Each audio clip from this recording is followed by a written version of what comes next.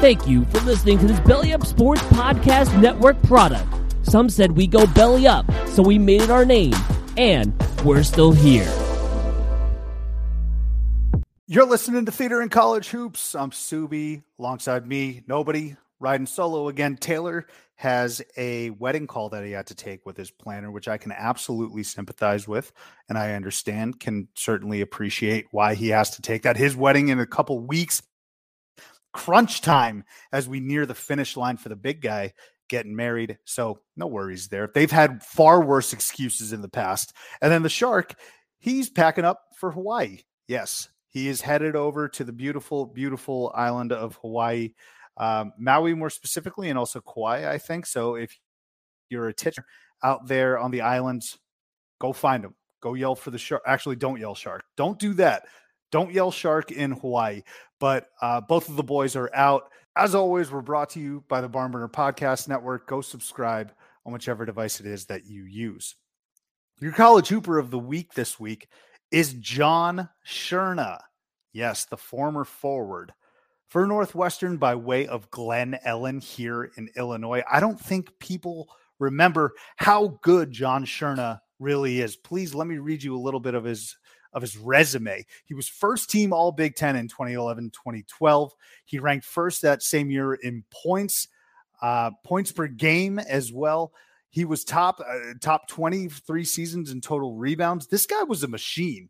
John Scherna was the alpha for the Northwestern Wildcats. He was a really, really good player under, I believe it was Brian Carmody was the head coach there at Northwestern. But John Scherna, yes, he is your college hooper. Bill Carmody, excuse me. Bill Carmody's not your college hooper of the week. It's John Scherna. But this is a John Scherna appreciation message.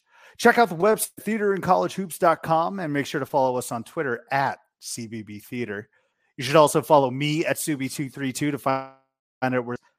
And make sure to follow Taylor at Taylor Damel and the Shark at _Shark_BB. Let's open the curtains.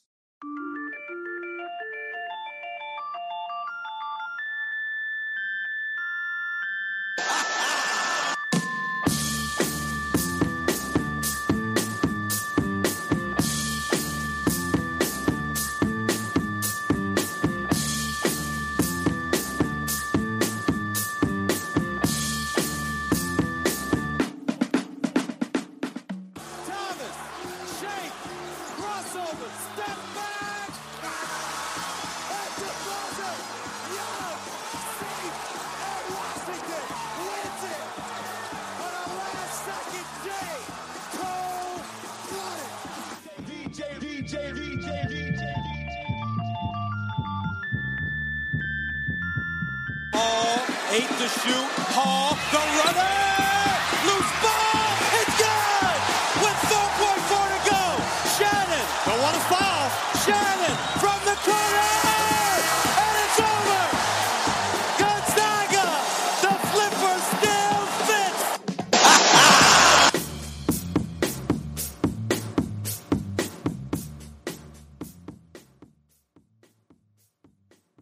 Kevin Sweeney is in the building. He was kind enough to join us. A lot of great insight on his rise through the journalism and the media ranks. The kid is only like 22 as we record, turning 23, but he is a writer for Sports Illustrated. I feel disrespectful in calling him a kid, but that's really what he is. He's a member of the U.S. Basketball Writers Association. He's already attained such a great deal of success writing about college basketball. And I truly urge you to follow him and read his work, because he's a brilliant guy and he tells a story so well. And we actually talk about one of his stories about Coppin State this past year and the trials and tribulations of a small town program. But make sure to follow Kevin Sweeney at CBB_Central. So not ours, which is CBB Theater, but Kevin Sweeney's, which is at CBB_Central. Kevin was a lot of fun. So without further delay, let's go ahead and get to our interview with Kevin Sweeney. All right, we now welcome to the show a writer for Sports Illustrated and a member of the U.S. Basketball Writers Association. But perhaps most importantly, on the heels of this past weekend, a Northwestern alum, we got Kevin Sweeney joining Theater in College Hoops today. Kevin, I know we're here to talk about basketball, and we will get into a abundance of items, but with the season still a few months away and the country kind of Pavloving for the NFL, college football week 0 is in full swing. I got to congratulate you on your victory in Dublin, my friend. Oh my gosh. I mean, I had no expectations going in. I mean, Northwestern was horrible last year, but we just found a way, man. I think for me, because I'm so invested in the college basketball world, and I have to see it from like 30,000 feet at all times, and kind of watch everything. When I can just sit back and like watch a game, just enjoy the game, like, and be a fan again. There's very few like emotions like that. It was a real roller coaster for like 4 hours, but I was happy the Cats found a way, and certainly a good way to kick off college football. And very nice to go into week 1 and not have to play and be 1-0, because now I can watch everybody else play and just laugh at them while we're sitting 1-0. So it's a great weekend. Go Cats! It's kind of like watching your favorite NFL team get a win on Thursday Night Football, yes, because then you can just watch Sunday, yes, and Monday, right?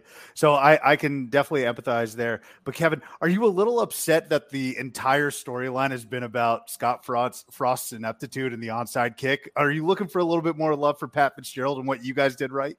I mean, like, kind of gotten used to it, I guess. Like, pretty much, I think if you go on Twitter after any time Northwestern beats any of like the brand name teams in the Big Tens, like Wisconsin, Iowa, in the West, like obviously they beat those teams. They've beat those teams regularly. Nebraska, obviously, every single time there's just like a huge push on Twitter of like, Kirk Ferentz doesn't know what he's doing. Paul Chryst is too conservative. Scott Frost is a loser. Like, oh, we just lost to these crummy nerds. And it's like, whatever, man. Like, I don't care. Like, I'm happy to like fly under the radar. Like, Northwestern's won 2 Big Ten Wests in the last 4 years, and like, I don't think they're going to do it this year, quite frankly. But like, they've been as competitive as anyone in the division. So like, I don't really care at this point. Like, that's going to be the narrative, and we just kind of roll with it. Take it any way that you can, for sure. Hey, all right, so let's dive into a little hoops. We're going to get into your background, and obviously we're really looking forward to hearing what you have to say, give your feedback, your insights, your expertise, even your opinions on a lot of different topics, a lot of hot buttons this offseason going into this upcoming season. But I had to pivot a little bit, Kevin, in my prep, because about an hour or two ago, we got a tweet from Dan Wolken, quote, NCAA board to vote Wednesday on dismantling IARP, other changes to infractions process, eliminating postseason bans on the docket for more discussion. First, have you heard about this? Has that been floated to you at all? And second of all, if you could break that down in layman's terms, what exactly does that mean? So I don't have anything more to report than what Dan's reported, what people like Ross Dellinger, who does a fantastic job on the NCAA, I guess, beat for us at Sports Illustrated. Ross, I think, is as plugged in as anyone. I'm not nearly as plugged in on that front. But, you know, on the IARP front, that was something that came out of, you know, after the FBI investigation, everything that happened wherever. Basically, there was an immediate realization after the FBI stuff that, like, college basketball needed a stronger enforcement arm to like deal with punishments and whatnot. And so they built this IARP, which I don't even remember what it stands for, but it's some sort of independent review process. I think the I is independent and R and P are review process. I don't remember what the A is. But either way, it has not gone well. It has been very slow. It has been not overly consistent with its rulings. There's been a lot of criticism, even from people who initially supported it. So from that perspective, I think it makes a lot of sense. I don't necessarily know where things go from here from a punishment standpoint. I don't know. I think it was already getting pretty difficult to investigate these things and work through it, because I think a lot of people have realized that there's no real upside in cooperating with the NCAA. But I think this is just the latest in a long line of tweaks and changes that are going to happen at a leadership level, NCAA wide, and not directly because of NIL or not directly because of anything in particular. But I think those things have accelerated the need to be like, all right, we need to be a lot more hands-off with how we operate. And so I think that's really what you're seeing more than anything. Looking forward to that ruling and that decision. It's crazy, though, Kevin. Think about the amount of changes that have happened ever since you've broken into this industry, which is what I want to get to next.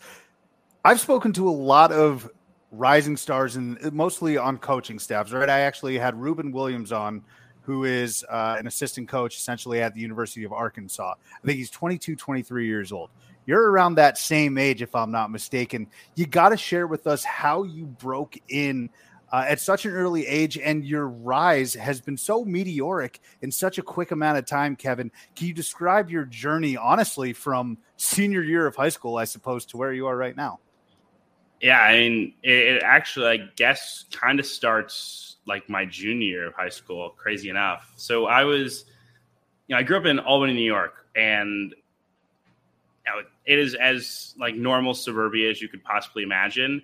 But it is a weird sports town in the sense that there is no real professional sports. There is a like low level minor league baseball team that like people care about in the summer, mostly for like the fireworks shows. But people like really, really care about Siena basketball. Like Siena basketball, it's, whatever. It's a mid to low major program, but they play in a downtown arena. They get 6,000, 7,000 in there. I mean, at their peak in like 2009, 2010, when I was falling in love with college basketball, like they were putting 9,000, 10,000 people in the stands, and Fran McCaffrey was coaching them. They won NCAA tournament games.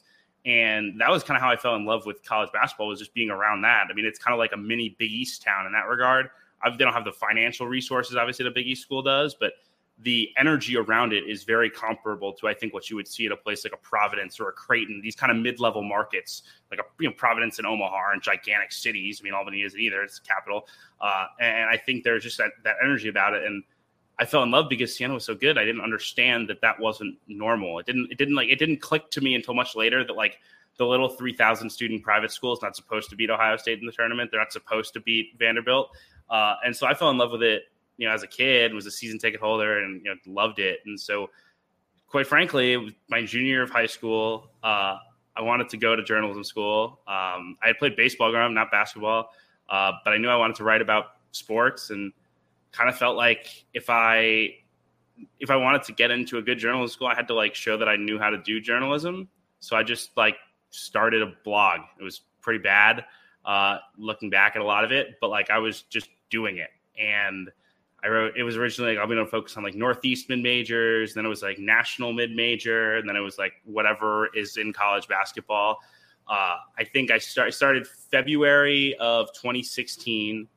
By Christmas of 2016, I had a grand total of 100 Twitter followers. By June of 2017, so 6 months later, I had 1,000. By July, I had 2,000, and it just took off. I got to Northwestern that year.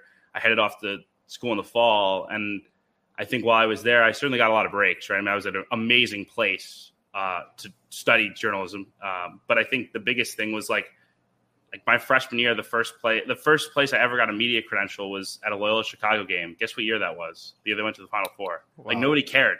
Like Loyola Chicago basketball was the tiniest little thing. There were 600 people at the game I went to the first time. I was the only media member there, other than the like student newspaper kid at Loyola, Nick Schultz, who's actually a good friend of mine now. Like, so Kevin, wait, did you know then about Sister Jean before the rest of the country did? Well, I knew that she'd come out and like give a prayer. Like that's a thing. Like there's like this pregame prayer that like she gives, and she like makes a joke about like hoping the Vanderbilt get a big W at the end of the game and like the students cheer. But like it was just weird because there was like 500 people there. Like that was the thing. Like now it's like a big deal. Like everyone gives a shit. No one did then. So it was. I mean, I was very fortunate that they kind of caught on, and I was a little early to that party.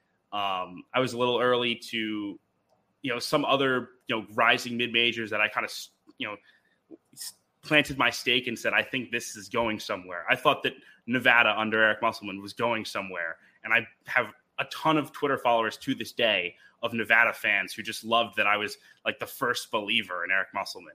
So I think really throughout my like first few years in college, I was just trying my best to seem like I was as professional as a Jeff Goodman or Jeff Borzella or one of these guys, even though I was like literally doing this like in classes and like walking to a party and like seeing on like Twitter that like a game went final and like tweeting out something that made it sound like I watched the game. Like it wasn't anything insane. It wasn't anything like absurd. It was just the work. And fortunately was able to intern at Sports Illustrated my senior year. I was actually supposed to do it junior year, and then COVID hit, and they canceled it. So instead of working out of the office in the spring of my junior year, I went in the winter remotely of my senior year, covered college basketball for them. Their staff was unbelievable, and they read what I had done before, and they basically said, like, we don't want you doing like normal intern things. We want you to like just help us with college basketball. We don't have a lot of that, and we need help, whatever you can do. And so I was just like, sure, man. Like, if you would like me to write about college basketball, I will gladly do so.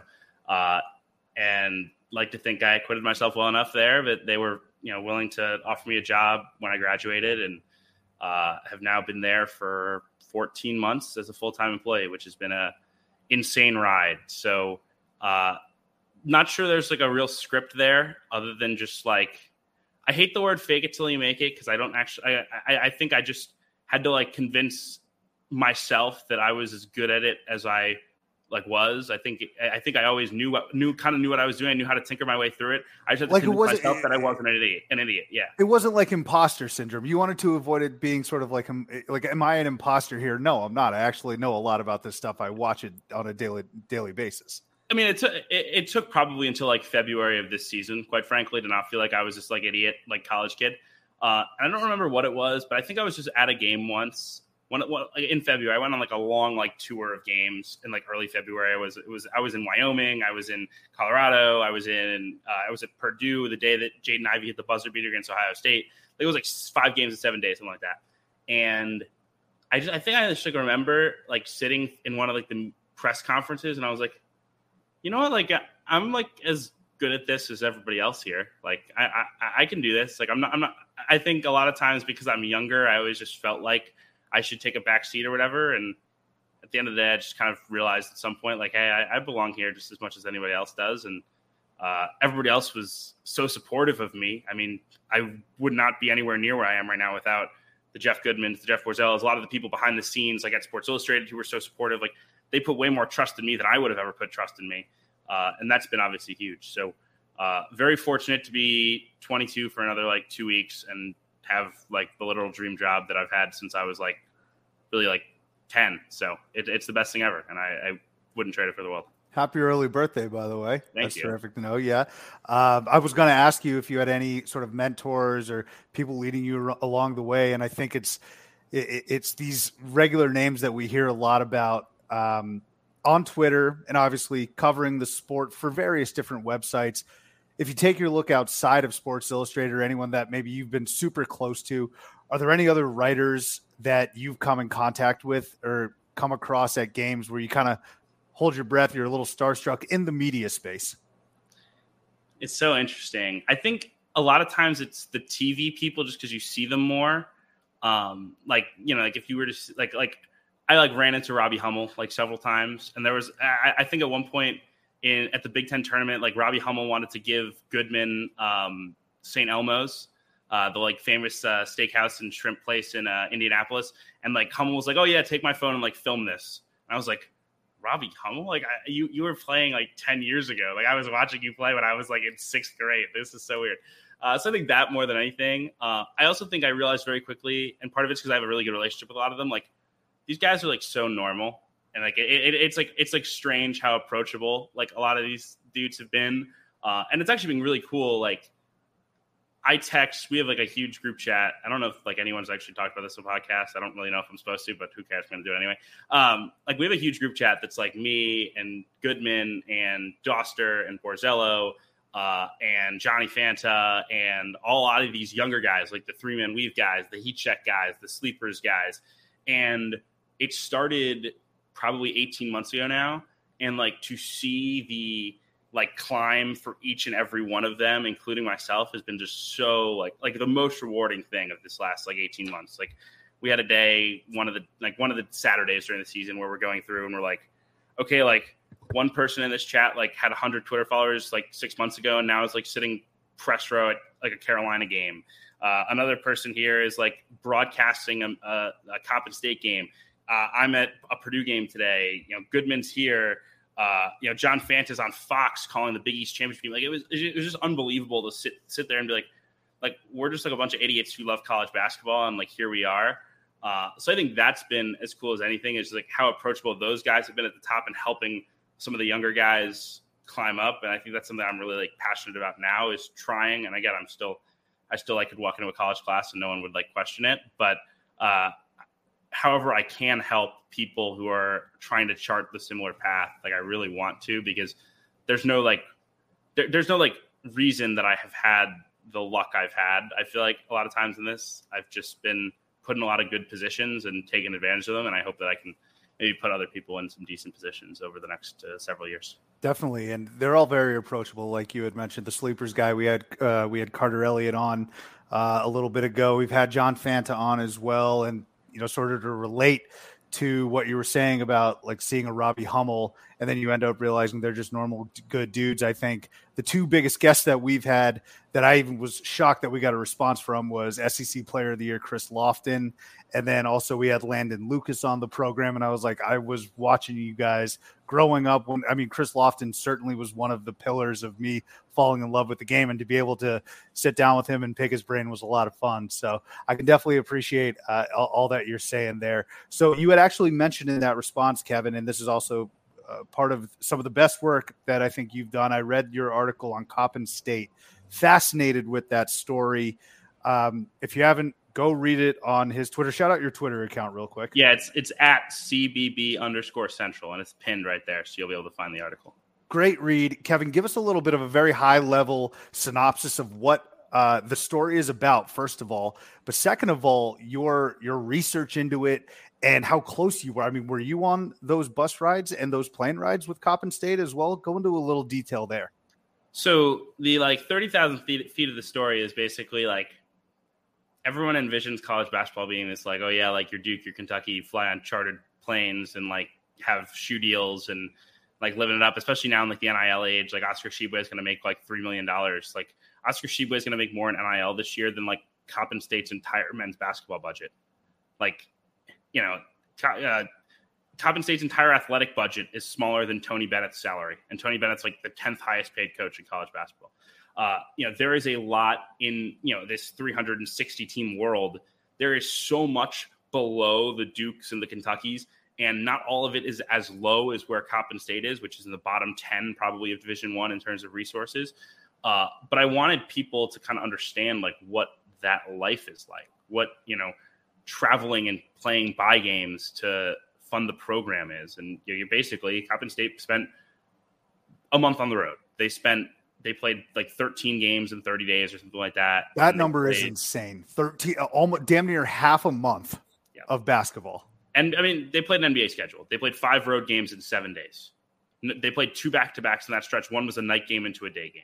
NBA teams would veto that schedule. They had to do it because it's how they fund their department. So, I wanted to kind of highlight some of the ups and the downs of that, and like make sure people understand like there's a different side to college basketball than like the stuff you see of like everybody trying to go pro, everybody this. Like these are kids who want an opportunity. Like they dreamed of playing Division I basketball, but they didn't dream of it at Coppin State. They dreamed of it at Duke. They dreamed of it at Syracuse. They dreamed of it at a place where like they are like a thing instead of just like a little blip on the map in this gigantic sport. So the story came about because I wanted to go to a game on opening night. Like I was just like, I'm bored. Like I want to be able to go to a game, and there's not a lot going on other than Champions Classic. Like a Coppin State game specifically, or just any game. I literally just was like, I want to go to a college basketball game on opening night just to say we're back, whatever. And Champions Classic was happening that night, and nothing really big otherwise. Jeremy Wu, our NBA draft guy, was going to Champions Classic, so I wasn't going to go. And I was like, I want to go to a game, and I looked through the schedule, and I was like, okay, well, Loyola's playing Coppin State. I live a mile from Loyola's campus, so that's not a great game. I guess I'll cross that one off the list. And then I looked at DePaul's schedule. DePaul's playing Coppin State the next day. I was like, why is Coppin State playing a back-to-back? Like, what is going on? So I then looked at Coppin State's schedule, and I was like, okay, their first week, they played these 5 games in 7 days to start it. That's like a pretty interesting story. And I told my editor about it, and I was basically like, I think I could get some access into the program. I could write like a quick story about like their crazy week, maybe like a column, be like 1,000 words, in and out, whatever. And she's like, yeah, that's a good idea. Like, why don't you like think about doing that? And then she mentioned it. She like passed up the food chain, and it kind of got to like some of the like bigger editors, like the people who handle like the features and the mag stories at Sports Illustrated. And they're like, that actually might be like a huge story. Like that might be something that you could like really like sink your teeth into and like focus on over like a longer stretch of time. So I did. I only spent 2 days physically with them. I spent 3 days. I spent the 3 days they were in Chicago. So Monday through Wednesday. I went to the hotel and watched them do film. I've sat in a team meal. I walked around with them at shoot around. I went to practice and sat near them during the games. Like I watched them lose by 58 to Loyola and then nearly lead at halftime the next day to DePaul. Like it was just this crazy up and down. And the story got weirder and weirder as it went. I mean, there was ups and downs in terms of the play, how well the team played. The night before the story published, this was like the story. I think the thing that really helped it go viral was the fact that they forgot their jerseys the night before to play Drexel, and part of that was they had some like coaching staff turnover briefly where someone stepped away from the program, and that led to some like organizational collapses basically. But whatever the case, we have this like long feature story, like 3,500 words prepared on Coppin State of all things. And somehow the night before it's going to run, they forget their jerseys, which is like the perfect little nugget. So I'm sitting there like banging out like these updates and like texting my editors and calling people, trying to figure out what happened and what the story was. And it ran the next morning, and I was really pleased with the feedback because I felt like I had shown a lot of, I was, anytime I got a comment that was like, wow, like I didn't know that. I didn't understand how that worked in college basketball. Like that was exactly what I had wanted to do. And so I was really grateful that they gave me the access they did. Juan Dixon and all their players were amazing to me. But I thought it was a really cool story. And I encourage you all to read it because I think it's pretty evergreen. They started, I think, 1-14 and wound up playing in the conference championship game. And if not for Norfolk State, would have went to the NCAA tournament. So there's just kind of the ups and downs of that lower level of college basketball. And certainly a cool story I will never forget. Putting that win-loss record into context was tremendous in me reading that, right? So first and foremost, my biggest takeaway, I guess, was as a casual observer, maybe a little bit more of a casual observer, people know the name Juan Dixon. That name carries cachet in college basketball circles, and yet here he is spearheading a program that still has to go through all of these trials and tribulations that you had highlighted, right? That was a big thing for me. Number two, just looking at it on your couch, right? You're watching SportsCenter, not Top 10, and you're kind of giggling, laughing a little bit about them forgetting their jerseys, right? I don't know if that actually made SportsCenter not Top 10, but that's certainly the criteria. Yeah, it should have.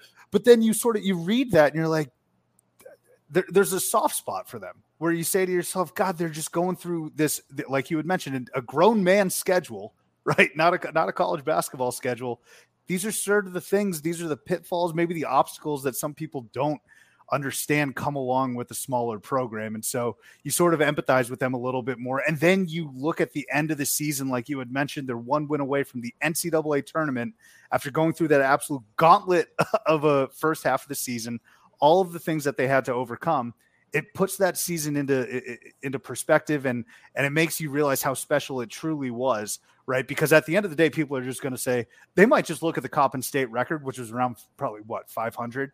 They didn't make they didn't make the tournament. They don't know all of these sort of things, right? They may not, they'll probably forget that they were in the conference tournament championship last year. So I think you did a great job of actually putting all that into perspective. And I think it dropped sometime in December, but it really hit home reading it here in September.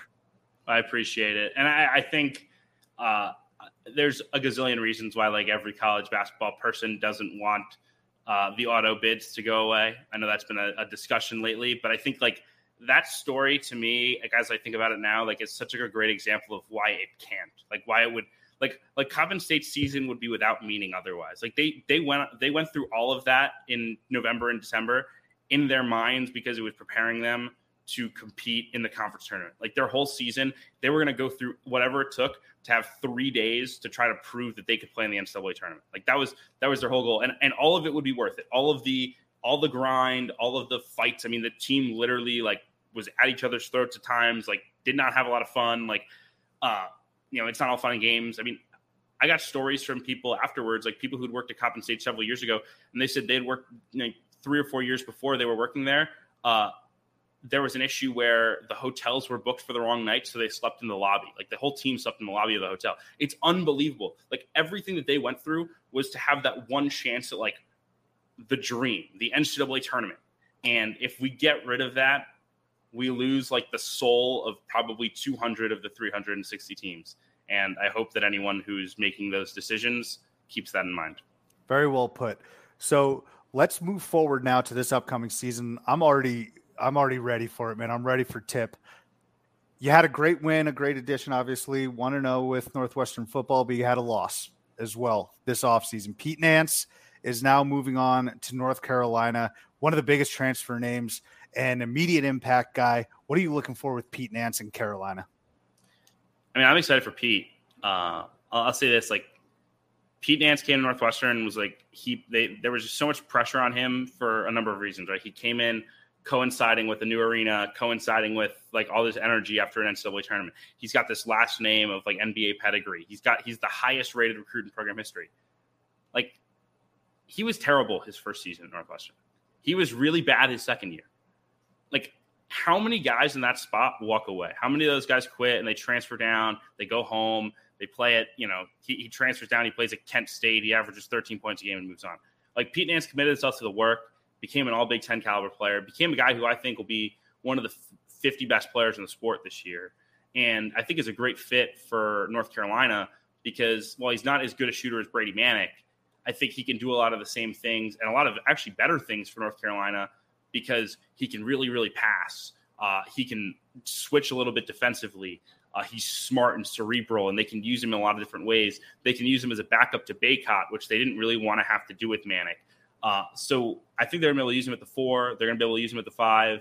I'm excited for him to be surrounded with better guards. I felt like so many times last year he made good plays and set up guys like Boo Buie and Chase Audige for Northwestern, and they didn't take advantage of those opportunities. I think Caleb Love and RJ Davis will be a little bit better positioned to do that. And he gets to go compete for a championship, and he walks away with a degree from one of the best schools in the world. So super happy for Pete. I think North Carolina is the best team in the country on paper. They're the best starting 5, if nothing else, and that's a pretty darn good place to start. So I think it was the perfect missing piece for North Carolina, and I think a great fit for Pete as well, and an opportunity to compete at the highest level in his last year, and then I think potentially playing the pros. Like, I think he would have had a real chance to get a 2-way contract if he had stayed in the draft, and I think just saw the opportunity at Carolina and decided that was something he couldn't pass on.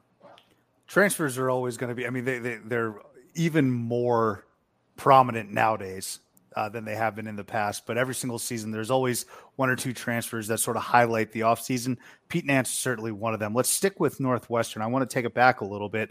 This may have been your freshman year. Keep me honest here, but I was doing a bit of research, okay? I think it's fair to say that Northwestern in 2017 may have had the wildest first weekend of any team that only played one weekend, okay? So we talk about that Vanderbilt game where Vanderbilt suffered a brain fart, unfortunately, fouled, I think, a player. I forget the exact scenario, but they fouled one of the Northwestern guys when it was tied. Yeah, or when he was going up for a shot. It was not even going up for a shot. He intentionally fouled. He thought they were trailing. Yeah, Matthew Fisher Davis. He had a great career for Vanderbilt. Just, brain fart. So Northwestern goes on to play Gonzaga next. And then, of course, now that I have a Northwestern guy on, I have to ask you about the crying meme kid. You lose a heartbreaker against Gonzaga. Many saying that you kind of got screwed out of that game as well. Take us back to you watching those 2 games, if you can. So I was a senior in high school. So I actually got so Northwestern won on a Thursday, the first round. Friday was the day I got my acceptance letter to Northwestern. So I was much more in tune Saturday to watch Northwestern Gonzaga. You're the king of timing. I got to give you that, man. I don't know if I am or not, because the my jersey acceptance stuff has been a complete roller coaster, like complete downward shoot for the program ever since then. But regardless, I mean, I was locked in that day, and I still don't know that they would have won, but it was obviously a goaltend. One fun fact is that the crying Northwestern kid is actually the son of Jim Phillips, who was the athletic director. He's now the commissioner of the ACC. So I saw him like 3 years later. I was on the sidelines covering football when Northwestern was playing Iowa the day that they won the Big Ten West in 2018, and like saw the kid, and I was like, wait a minute, like I know this kid. That's the crying kid. So that was very funny. But ever since I was accepted to Northwestern, the program has been in a complete downward spiral. So any Wildcat fans who have hate mail to send to me, they can certainly do that. Yeah. Last year I was looking at. It took me around December, maybe January, to strongly and confidently say that the best mid-major conference, or the most entertaining, okay, the most theater that was being produced from a mid-major conference was the Mountain West. Now, it might have been me being loopy at 11:30 p.m. watching Wyoming go up against UNLV, but I swear to God, they had so many great finishes in that conference. And of course, it produced, I think, 4 teams from the Mountain West. They didn't do so hot in the tournament, fine. But during the regular season, the Mountain West was pure theater. Can you give us a conference, a mid-major conference that will be the most exciting, that you are telling folks to watch? Yeah, I mean, I will double down on your Mountain West take in that I went out, I flew into Colorado and went to a Wyoming game and a Colorado State game back-to-back days, and it was the Wyoming-Boise game when Wyoming won and stormed the court, and then the next day Colorado State won on a David Roddy buzzer beater and then stormed the court. So, yeah, I was 2 for 2 on Mountain West court storms. It was a lot of fun. I don't know that there will be a league that was as crazy as that was this year, but I think Conference USA is going to be a lot of fun. Like UAB and Jelly Walker are kind of like a known story because of the success that Jelly had in March. But like, I don't think people realize that Eric Gaines, who they added as well from LSU, is really, really good. They're going to be awesome in the backcourt, and they play a fun style with Andy Kennedy. Western Kentucky's loaded up a little bit with the talent that they brought in. They already have a great point guard in Davion McKnight. North Texas with Grant McCaslin, they're so good defensively, but they make shots and they play really, just tough physical games and are hard to play against. And so I just think the top of that league is going to be so fun. And it is traditionally the last several years been more of a one bid. I hope it can get to 2 this year, but I think part of that is what makes it so entertaining, right? I mean, North Texas last year had a tremendous year. They lose one game late in the regular season and then they lose the conference tournament. They're out. And I think that type of theater is one of the things that makes it so exciting to watch mid-major conference play, is just the pressure on every night. It's kind of like college football in that regard, where you lose one game and all of a sudden it jeopardizes your whole postseason hopes. So certainly think Conference USA has a chance to be a lot of fun. Certainly Mountain West as well. The A10 I think is going to be really, really competitive top to bottom. But this is good actually, Kevin, that you mentioned the A10, because I'm in a group chat with some of my friends and we're going back and forth about what we perceive the A10 to be in terms of how many bids they usually get. Okay. How many bids do you think they'll get this upcoming season? I think probably 2 to 3 again. It'd be great to get back to 4. And I actually think they're headed that way just with the caliber of coaches that have been hired in this league. Obviously you bring in Loyola Chicago, another excellent program. Drew Valentine does a tremendous job. But you bring in Frank Martin. That's a huge upgrade over Matt McCall at UMass. You bring in Archie Miller. That's a big upgrade at URI over David Cox. Kim English, I still think, I know they had a kind of a shaky-ish year 1, but they still improved the talent level, and they're very talented again. They have a chance to be pretty special. Like the caliber of coaches in this league right now, even GW, I think, did a good job to hire Chris Caputo. Like I really think that the caliber of talent and the caliber of coaches in this league is really strong. Dayton and St. Louis have a great looking teams this year. I think VCU and Loyola both also look very, very strong. So I think you probably get Dayton, SLU, and then one of VCU and Loyola next year into the dance. But I think if the hope is to try to get it to 4 plus, which is where they got to at their high water mark a couple years back, I think that's possible with the way that the league has invested and hired coaches, and not just head coaches, but staffing and NIL support and things like that. All those things that are really important right now. I think so far teams and administrations in the A10 have done a really nice job with investment. And I think that'll show itself down the line. So I was comfortable with saying 3. Okay. And the buddy that kind of spearheaded this conversation, you ever be in a group chat and someone just drops a bomb and you're like, what the hell are you saying? This kid's basically saying A10's a 1-bid league. And I definitely took umbrage to that, right? Whoever wins the conference tournament, there's so many good players, or so many good teams, I should say. I think we forgot about Davidson too, that will always field a competitive roster. Who knows, Bob McKillop stepped down. But I think 2 additional teams will have a good enough, robust enough resume where they will get in as an at-large. So I had to ask the expert here, and let's stay in the A10. A couple of names that you had actually mentioned, because we got some user questions as well. Let's start with Rhode Island. How about that? Archie Miller, back in the fold. I think he preached loyalty like a million times during his introductory press conference. What do you think the expectations are? Maybe not necessarily for the team, but Archie coming back after a couple of years off the sideline. What are you looking for with Archie there at URI? What was so interesting about the way it went down for Archie at Indiana was like, I never was overly confident that he was getting the job done there, but I never ever felt like he wasn't a good coach, right? And again, he's only really had the experience at Dayton, which is a place where everyone wins, in Indiana, where he never failed, but never really elevated it in a way that you expect to at Indiana. But I put Dayton to an Elite Eight. I think that's more than winning. Like, he builds good teams. Yeah, won like the guy is a good basketball coach, and like I think it raises the floor at URI quite a bit. I think the interesting thing for me was, a lot of people in the industry felt like Archie could have waited out for a high major job. And there just wasn't that opportunity this year with the way that the board shook out in terms of coaching moves. And I just don't think he wanted to wait another year. But because of that, I think when he took the job, when you talk to people expected the way he'd recruit would be very like 1 year flip. Like, let's come in, let's get transfers, 1 year guys, 2 year guys, talent, throw it at the wall and hope we're a top 75 team and I get out of town, right? I go to NC State, right? Which is the job that everyone kind of speculated for him because he's an alum and whatever. He didn't. I think even Sean was linked to NC State a couple years ago too. Yes, like the way he built this roster is built to last, and I think that's a really good thing if you're a URI fan. Is that like, regardless of where he goes, I think he'll stay. I think like the way he built it is very obvious that he thinks there's a multi-year thing here. He wants to build it up to the way he built Dayton to winning in the NCAA tournament. But Breon Freeman, 3 years of eligibility. Anthony Harris, 2 or 3 years of eligibility. Brandon Weston, 3 years of eligibility. They brought back the Ishmael Ajek kid who has 2 or 3 left. Alex Chaku, 3 years.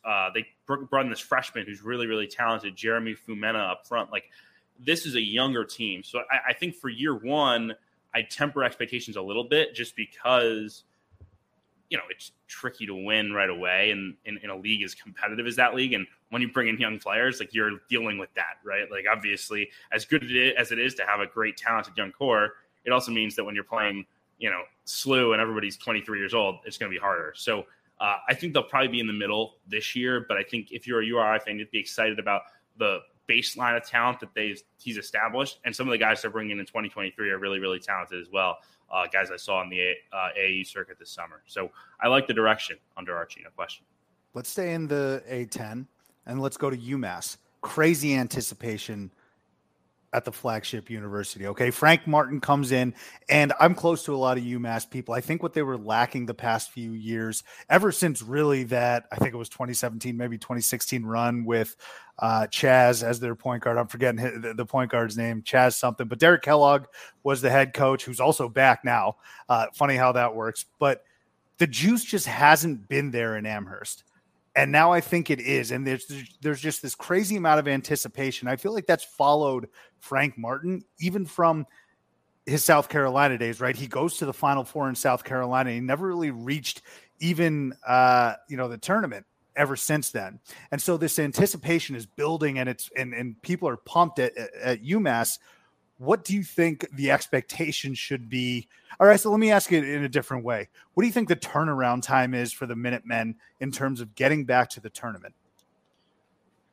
Well, I don't know. Getting that to the tournament, I think it's going to be hard. But I think, like, they already have the talent this year to do that, right? Like, it's so many new faces, and it's a new coach, and it's a coach who, stylistically, if you look back at his time at South Carolina, takes a while to kind of figure out rotations and whatnot.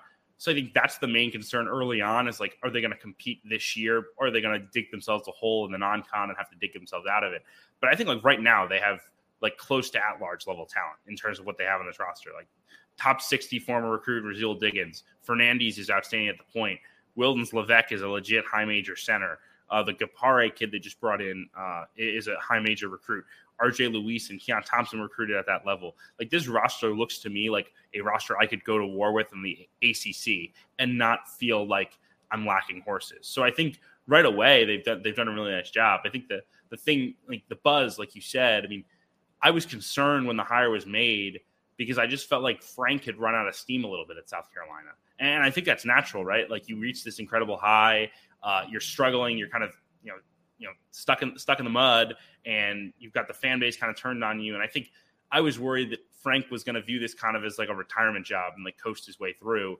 and it's been anything but. I mean, the energy he has brought to this thing, the staff hires he's made to bring in 2 guys with head coaching experience, and Derek Kellogg, obviously, and also Alan Edwards. The energy he's brought in recruiting, the way he's engaged with the UMass fan base, like even on just like Twitter and stuff, is like a big deal. So he has really brought a new life to this thing. They've recruited, for the most part, Northeast kids, right? Diggins is from Philly. Matt Cross is a Massachusetts kid coming home. Gapare is from New Zealand, but he spent the last couple of years in the Northeast. Like, it's important at that place to recruit the NEPSAC preps and recruit in the DMV. He's done that already. So I think the future is very bright. I don't think it's an easy job, and I think it's going to always be hard to get over that hump and be at large good. But I really think that you couldn't have asked for a better start to the Frank Martin era than what we've already seen. I'm really looking forward to those 2 teams in the A10 under new tutelage. All right, let's go down to the Southwest. All right, a little barbecue here, Kevin. I'm gonna hold your hand. I'm gonna have you follow me into this absurd line of thinking that I have. All right, the state of Texas. I think they have 7 tournament teams. I may need your help naming them all, but we go Texas, Texas Tech, TAMU, North Texas, TCU, that's 6, and Baylor. Actually, Baylor 6, and then I think, Houston. Houston. So those 7 right there. I'm looking at them. Houston and Baylor, to me, are your barbecue, like your brisket. Number ones, must have. All right. And then you look at Texas, even TCU. And I'm thinking of someone else might be your, baked beans with the barbecue burnt ends. They're really good, but they're not your number ones. Basically, what I'm telling you, Kevin, is I truly think that all 7 of those teams are going to make the NCAA tournament. And I actually think 5 of them, barring scheduling, of course, in the tournament, are going to make the Sweet 16. Am I crazy in thinking that? I don't think so. I mean, obviously, matchup dependent. I mean, I think last year TCU had some pretty strong flaws, and I think there's been a little bit too much TCU. I think TCU is going to make the NCAA tournament. I think they're probably a top 25 team. I've seen some top 12 TCU rankings, and I'm like, that's really high for a team that turned it over it was its job last year and can't make a 3. That's a little concerning to me. But I think you're right. There's 2 national contenders in Houston and Baylor, and I wouldn't be surprised, quite frankly, if Texas winds up in that category as well. I know they're kind of a weird build. They've got a lot of guys who need the ball in their hands, but Tyrese Hunter's awesome. They're so old now with Carr and Timmy Allen back, and I wonder if year 2 in the system with Beard will simplify some things a little bit. And I think that's huge, Kevin. I'm totally with you, because last year they were getting heaps of praise, and I was saying to myself, it's going to take them time to gel. You don't just throw all these transfers with the first year head coach, obviously new system at Texas. They have this offseason. They got a bit more continuity. I'm big on Texas now. Yeah, I like them a lot, and I think Hunter will help them to have 2 point guards on the floor. I think that's just so valuable in running their offense. Last year was so bogged down. It was ugly. They were top 15 in KenPom. I actually pulled this stat for somewhere else, but Texas had its best KenPom finish in a decade last year. They were better than any Shaka year. They were better than the year that they got the 3 seed last year in KenPom. They were really good still, but they just did not play an appealing style of basketball. They were never really felt like a contender, and so because of that, I think it just felt like a very disappointing season. So I certainly think they have a great chance. And like you said, I mean, there's real depth here. Texas Tech is going to defend. TCU is going to rebound and be physical. A&M finished strong. I want to see them. You worry last year, how much of that run was a glimpse and how much of it was a sign of the future, right? I think that's really what I wonder. And you're referencing that NIT run to the title game, right? Yeah, certainly that, and also the run in the SEC tournament. Obviously that put them in the position. So I'll be interested to see them. I think I see them very much as a bubble team. But the state of Texas basketball is so strong right now. And I think it's interesting. I don't want to completely segue into oblivion here, but talking to people around the industry, everyone wants a piece of it. Every single staff in the Southeast and really in the Southwest as well, all the way out to California.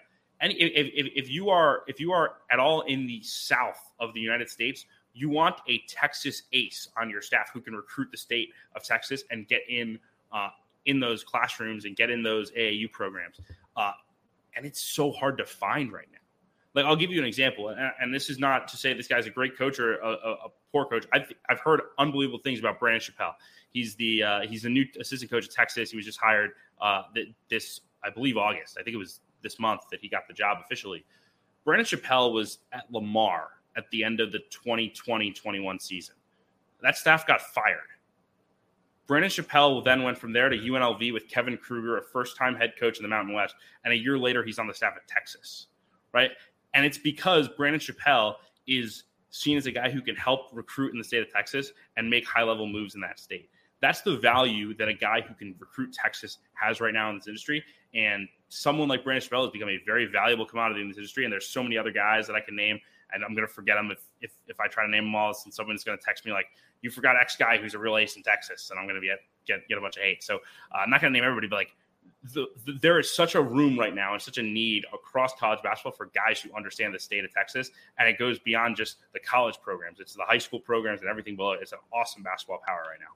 I mean, that is truly reading between the lines. I would not have been able to come up with that, identify that, see that like you did just then. So I learned something new every day on this podcast. So I appreciate that, Kevin. Let's go to the Northeast back again. Can Providence, do they have any shot at repeating as Big East champs? So I think they're more talented than they were last year. Like I really do. Like Devin Carter is going to be really good for them. Bryce Hopkins is going to be really good for them. And they've got great point guard play with Bynum. And I think that's a great step. I think it's such a tall task. I wouldn't be surprised if they're like better in KenPom this year. And it's just like you're not going to replicate the close game success that they had. It's just not. It's not sustainable. I say that as a Northwestern football fan, which is kind of done that like 3 years, every other year. So I don't know if I can really say it's not sustainable, but I'm just not buying like this year they're going to win as many close games as they did. So I think they probably come short in a Big East title race, but I think they could be really, really good again. Like I think that they're built to be successful.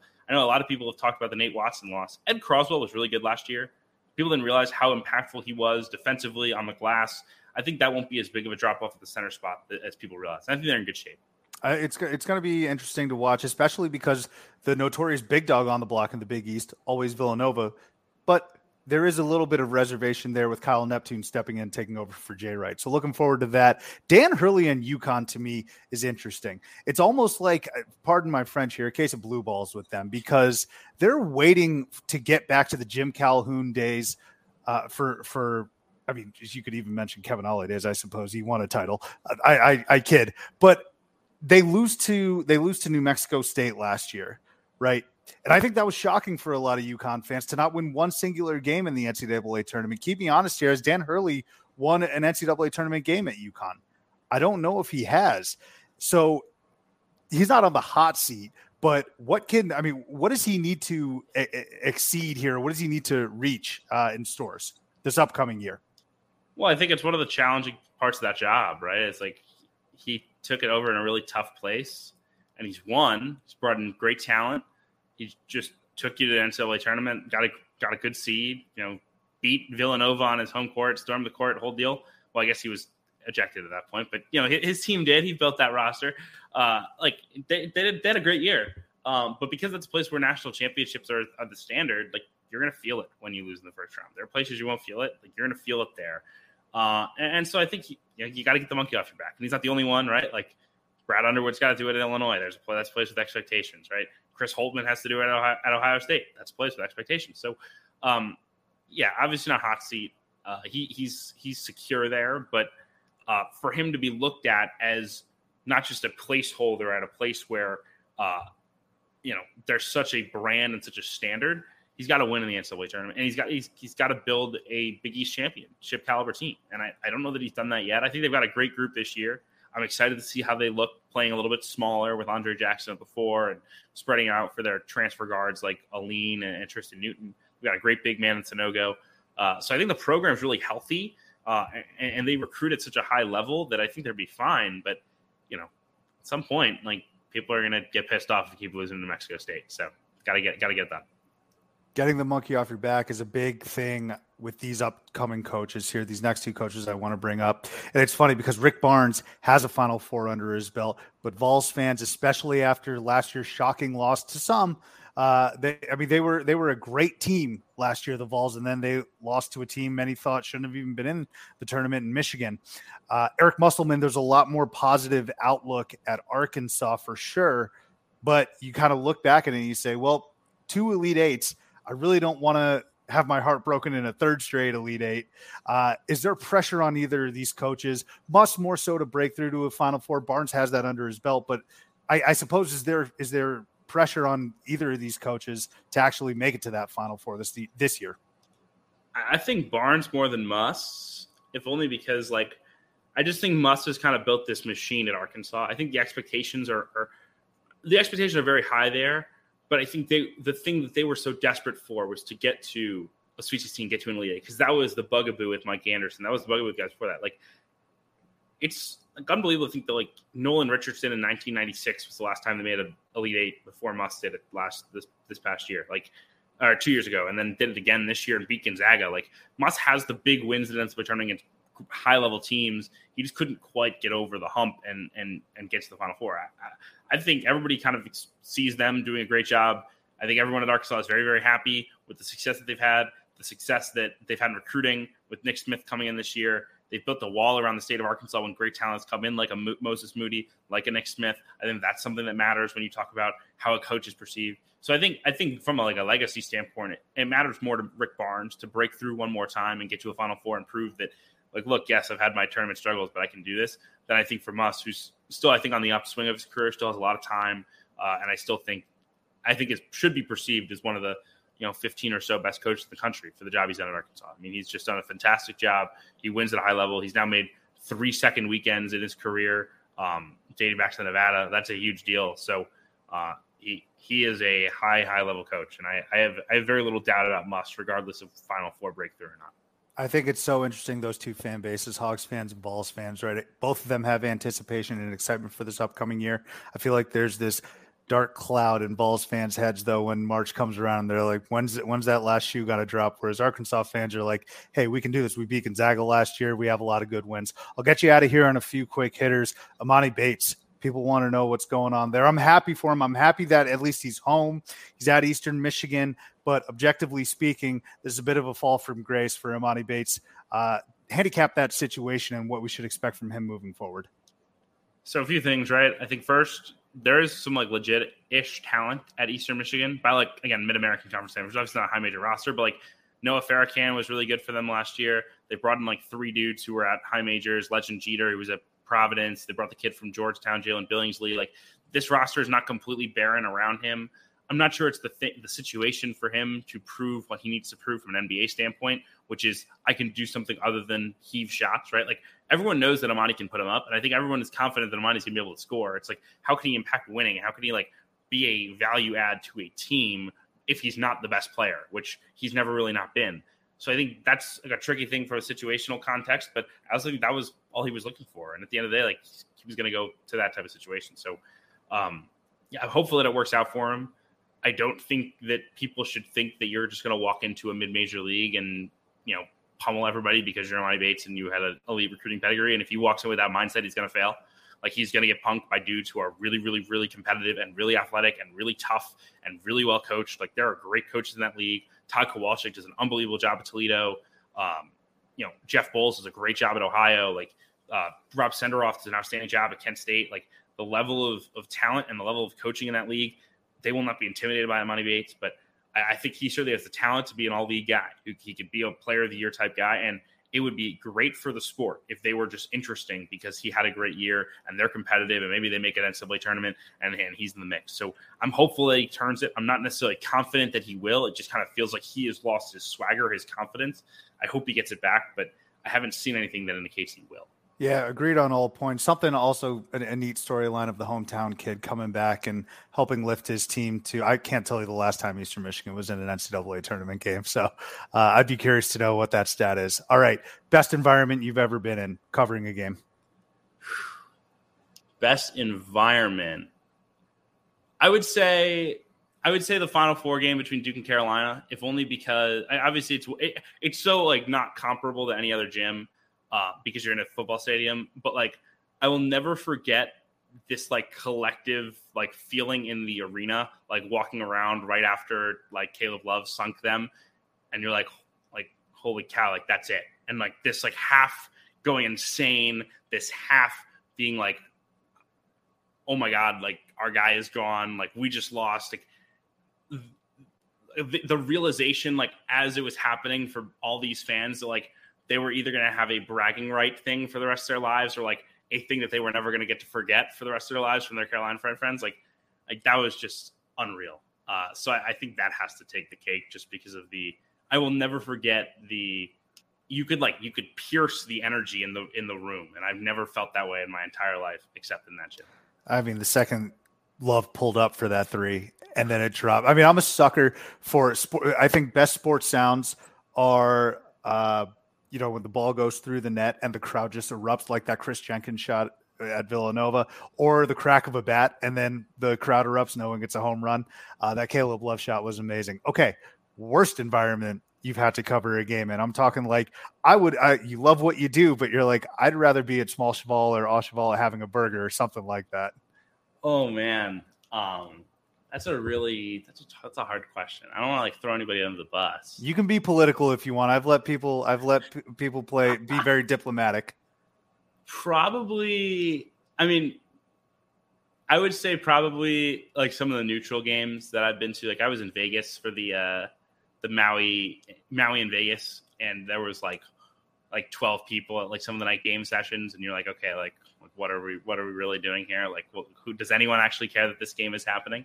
So I would say probably that. I was really fortunate. Like I was at some unbelievable like gyms, unbelievable environments this past year. So yeah, I don't know if there was any like really bad ones. I got a speeding ticket going to Wisconsin the day they won the Big Ten championship game. So the outside the arena atmosphere in the Madison area was not great that day. But otherwise, I mean, some of the gyms were just unreal. So no complaints otherwise. Speeding ticket in Madison. They beat my guys 2 times in the Elite Eight. If you want to join the Wisconsin hate group, all you got to do is let me know, Kevin. I'll be happy to welcome you to it. We'll get you out of here on these last 2. The Guster tweet. You remember that from Norlander during the tournament? So the reason I bring that up is because actually one of the co-hosts on this show, I shit you not, one of the co-hosts on this show, the Shark, he was the one that set off this complete shitstorm during it. His tweet, if you don't recall, I'm sorry, but I hate this Guster is for lovers guy. Ruining a perfect game with your stupid bumper sticker on your stupid computer. Go to a coffee shop, you bum. Jeff Goodman picked it up saying, also, no one was more spot on with this tweet last night than this guy. What was your reaction to that? I don't know if you recall that, because we got a Carolina Duke game, Coach K's potential final game, and the Twitterverse is talking about Guster a little bit. I was a little confused because so the reason why like Norlander was on the screen in the first place is that like because he works for CBS, he gets like a different seat than everyone else. Like we're all like on this like row and like we can't really see each other's computers. Like and he's on the other side like behind the Duke bench, and so I'm like, what is going on? Like I wasn't even out yet. I think I was like originally I was still writing like my Kansas story for beating Villanova, and I'm like seeing all these tweets like Guster, and I was like trying to figure out what the hell it meant. And I was like, oh right, Norlander's stupid laptop sticker. Like I remember now. And like watching it go, like we have a breaking news Slack channel at Sports Illustrated, and like people were reacting to it, and I was like sitting there and like reading all these tweets that people were sending in this breaking news. I'm like, what is happening? Like I have literally no idea why we're talking about this, but it was yet another memorable moment in a very memorable Final Four. No question. Well, my co-host is packing for Hawaii right now, so that's why he wasn't able to join. But we had something similar to that Slack channel. It was just our text group. He tweeted out, and maybe 5 minutes, I don't know, the next TV commercial. He looks at his Twitter, and it's just blowing up. He's like, holy shit, I did not think that this was going to gain steam. Guster even chimed in. It was chaos. It was something else. And I will say Jeff Goodman loves to make fun of anyone in the sports media landscape. He like roasted me for my parallel parking on Twitter last time he was in Chicago. So no one is safe, Norlander and his Guster sticker included. So. Hey, Chicago's a tough place to park. Kevin, I'm going to get you out of here on this very last question. This is what we do with all of our guests, and they've all been so gracious to bring them up on stage. That's what we call it. Any individuals, men or women that you can refer to me that you think would enjoy coming on to Theater and College Hoops, exchanging some stories as you were so great to do. Man, I mean, so many people. I'm so fortunate. Like I said, I kind of throughout, like the people I've met is just unbelievable in this industry. Coaches and some of the people you've had on the show, like Mark Rogers is a guy that I met over the last year and like got to know him. He's been so great to me. So I would say probably all the guys who are working on the Almanac, the new preview magazine. I'm not part of that because it would be competing with Sports Illustrated, but just like an unbelievable project. And I think that a lot of people would appreciate like knowing the work it takes to put something like that together. I have like a small idea because I talk to them every day, but the 3-man weave guys, obviously Matt, Jim, and Kai, and then the heat check guys, Eli Becker and Connor Hope and Lucas Harkins and Brian Ralph and Riley Davis, like those dudes, and then work they put in, Sean Paul, like the dudes that they put in behind the scenes to make this thing a reality that I think will educate everyone who follows college basketball. I think that's my group endorsement is anyone from the Almanac deserves to get a little seat at the stage and talk about the work that it takes to put together a gigantic preseason magazine. I appreciate that. Well, now I have insider knowledge. I know for a fact that you're in contact with them in your text groups. If I tug on your shirt to be like, hey, Kevin, I might DM this person. I may need you to connect us. I know at least you're in contact with them. But Kevin Sweeney, thank you so much for jumping on, sharing your insights. This was really terrific. I cannot wait for the upcoming season. And best of luck to you moving forward. We will be reading and listening to wherever you are. Okay? Thank you, Kevin. I appreciate it, man. Thanks for the time, and looking forward to a great upcoming season. All right, we want to thank Kevin again for hopping on to Theater in College Hoops, hopping onto the podcast and sharing a lot of his stories. Very interesting. The way he was able to go through high school, building up his blog, his followers, then getting an internship at SI.com because of how good he was, having some of these senior guys, these more seasoned guys, tap him on the shoulder and say, hey, Kevin, you just as an intern, man, we need you doing real life or real full-time employee stuff. I thought that was really interesting. And then, of course, his takes on the upcoming year. I thought it was very interesting, his initial outlook on Frank Martin, sort of thinking he was going to take this as a quote-unquote retirement job at UMass, but in reality doing is anything but, right? He's hitting the road. He's enthusiastic. It seems like he has a renowned or a refreshed verber, about him. So very much looking forward to UMass and what they do. I think the word I was looking for was fervor. I don't think verber is a word. It's a little late. My brain is soup. I'm actually coming off of a couple days removed from a bachelor party in Nashville. So my brain still a little soupy. It takes me about 3 to 4 days after a bachelor party, especially one in Nashville, to get my mind right. So I meant fervor, not verber. But want to thank Kevin yet again for jumping onto the program. We're going to reach out to some of those guys that worked on that brilliant almanac. Thank you guys all again for listening, and we will catch you next time here on Theater in College Hoops.